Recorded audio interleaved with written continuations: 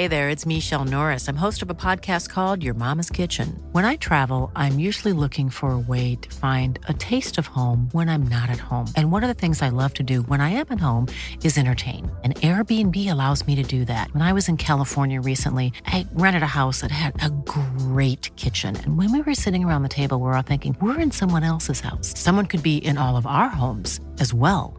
If you have a home, but you're not always at home, you have an Airbnb. Your home might be worth more than you think. Find out how much at airbnb.com/host.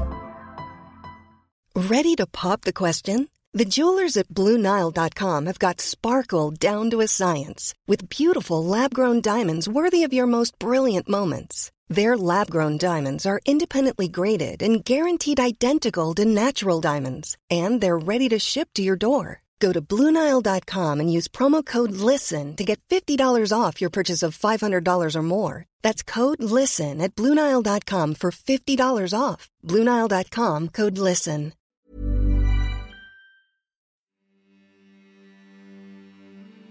Graduation was yesterday. Years of study at the academy culminates to this point. They get paraded in front of their peers, family, faculty, and the strangers alike to show that they have learned something. It was a great honor, or at least it was supposed to be. Puffles looked back at the skyline of Aetherport. It was his home for many years and years longer at the academy. Aetherport's Academagi Institute. It was a good school, if not a little pretentious. Hard for a place like that not to be. You can't have a group of people all together in one place, wielding some of the greatest magical power known, and not have some of them become full of themselves. Puffles never really felt at home there, but where else would you get this kind of education? His leather and metal-bound book hung at his side, chained to his belt securely and locked with arcane runes to keep anyone else from taking it from him. It was the proof of his time at the academy. It was a diploma of sorts, given to him at the ceremony yesterday. He was still not used to the weight, though. It was an odd feeling, though, watching his old spellbook getting absorbed by this new one. It was symbolic, he guessed, his movement from student to a true wizard. Even more symbolic to him, though, was walking away from Aetherport. No great procession leading him out of town, no flower petals thrown at his paws, and certainly no tears from anyone. He really was moving on now. All he could think is what the road could show him. Nothing. That was the answer he realized several days later. Almost a week later, it was definitely the answer. He plunked himself down at a tavern in some backwoods nondescript little town. At Bell something it was called, he couldn't remember. As soon as he walked into town, people looked at him the same. Monster. Fellbeast. Feral. The odd person or two would ask for help magically repairing something, like a bowl that fell from a high shelf due to a careless child, or help clearing up some supposedly magical ailment. Most of those were because they spent more time at a brothel than in the warmth of their own bed, but he wasn't there to judge. The bartender eyed him from far enough away he couldn't tell if he smelled fear or just the stink of the tavern, which obviously needed a more thorough hand at cleaning.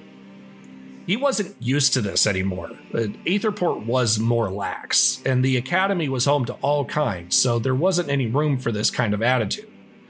He ordered a drink with a nervous calm. The bartender called for a woman in the back, a heavy-set woman, middle-aged. She made the drink while attempting small talk.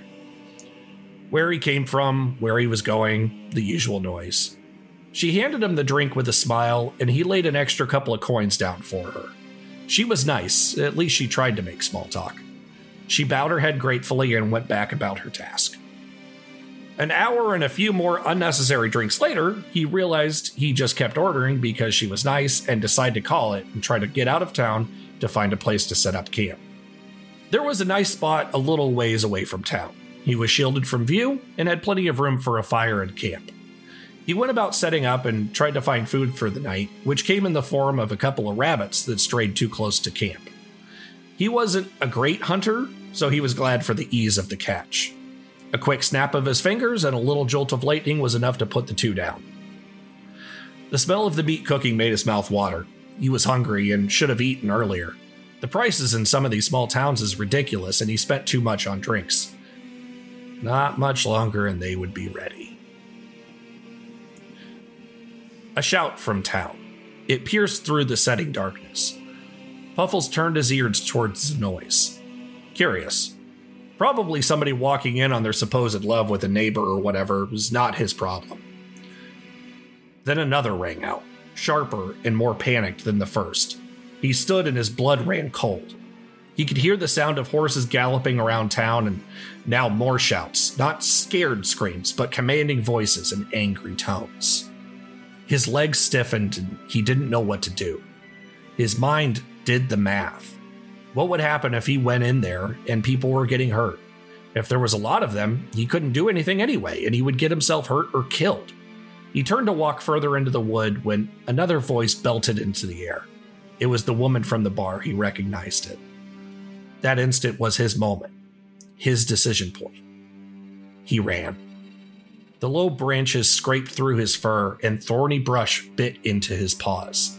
It didn't matter, he had to move. He burst through the bushes and into view of the town finally. He saw the cause of the panic now. There were 5 horses and people in equal number, along with a cart strapped to a 6th. They were taking things and throwing them into the cart. It looked like anything that would have a higher value than just a couple of copper. They laughed and joked with themselves about the misfortune of these poor people. Puffles couldn't contain it anymore.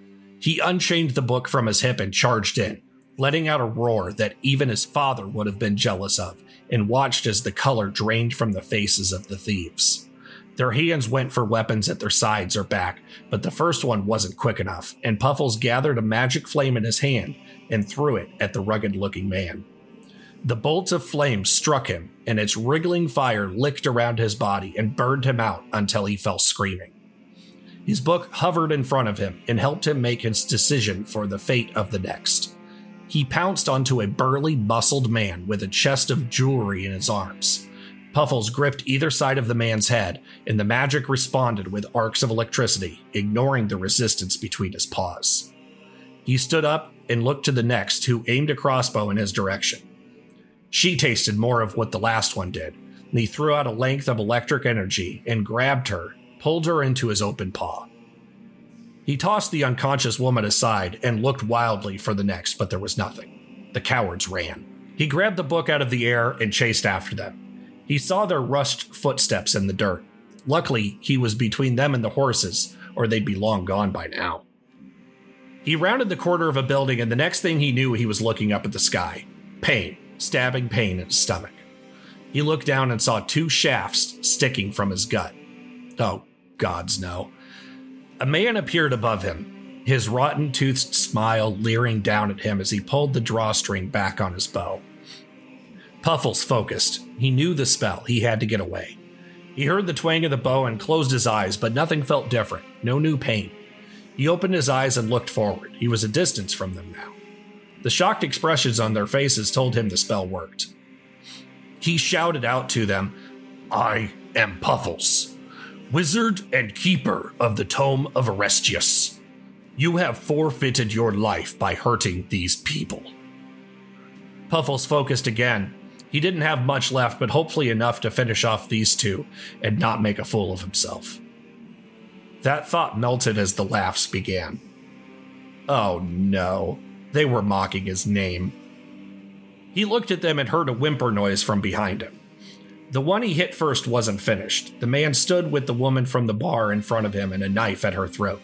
He started to panic. He didn't help these people, he made it worse. She reacted faster than he did, though.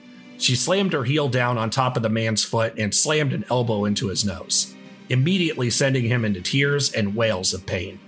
Puffles reacted immediately and threw out arcs of electricity at the 2 still standing.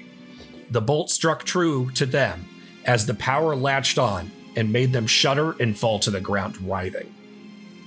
The next day, Puffles put his belongings and equipment into the saddlebags of his new horse and turned to the people watching him. They all said their farewells again and almost overly thanked him for what he did.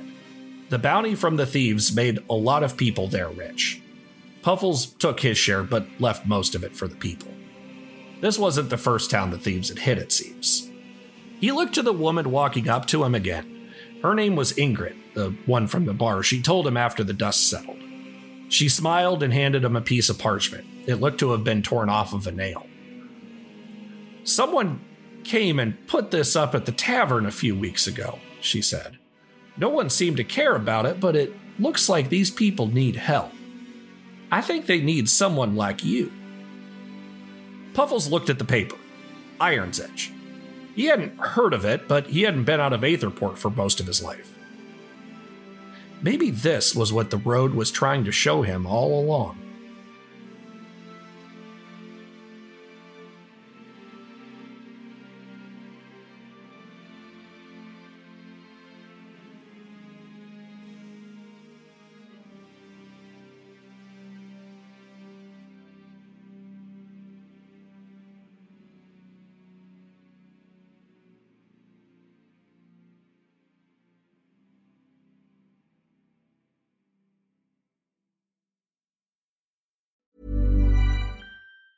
Hi, I'm Daniel, founder of Pretty Litter. Did you know cats tend to hide symptoms of sickness and pain? I learned this the hard way after losing my cat, Gingy. So I created Pretty Litter, a health monitoring litter that helps detect early signs of illness by changing colors, saving you money and potentially your cat's life. Pretty Litter is veterinarian developed, and it's the easiest way to keep tabs on your fur baby's health right at home. Go to prettylitter.com and use code ACAST for 20% off your first order and a free cat toy. Terms and conditions apply. See site for details.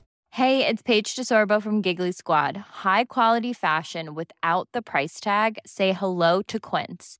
I'm snagging high-end essentials like cozy cashmere sweaters, sleek leather jackets, fine jewelry, and so much more. With Quince being 50 to 80% less than similar brands. And they partner with factories that prioritize safe, ethical, and responsible manufacturing. I love that. Luxury quality within reach. Go to quince.com/style to get free shipping and 365-day returns on your next order. Quince.com/style.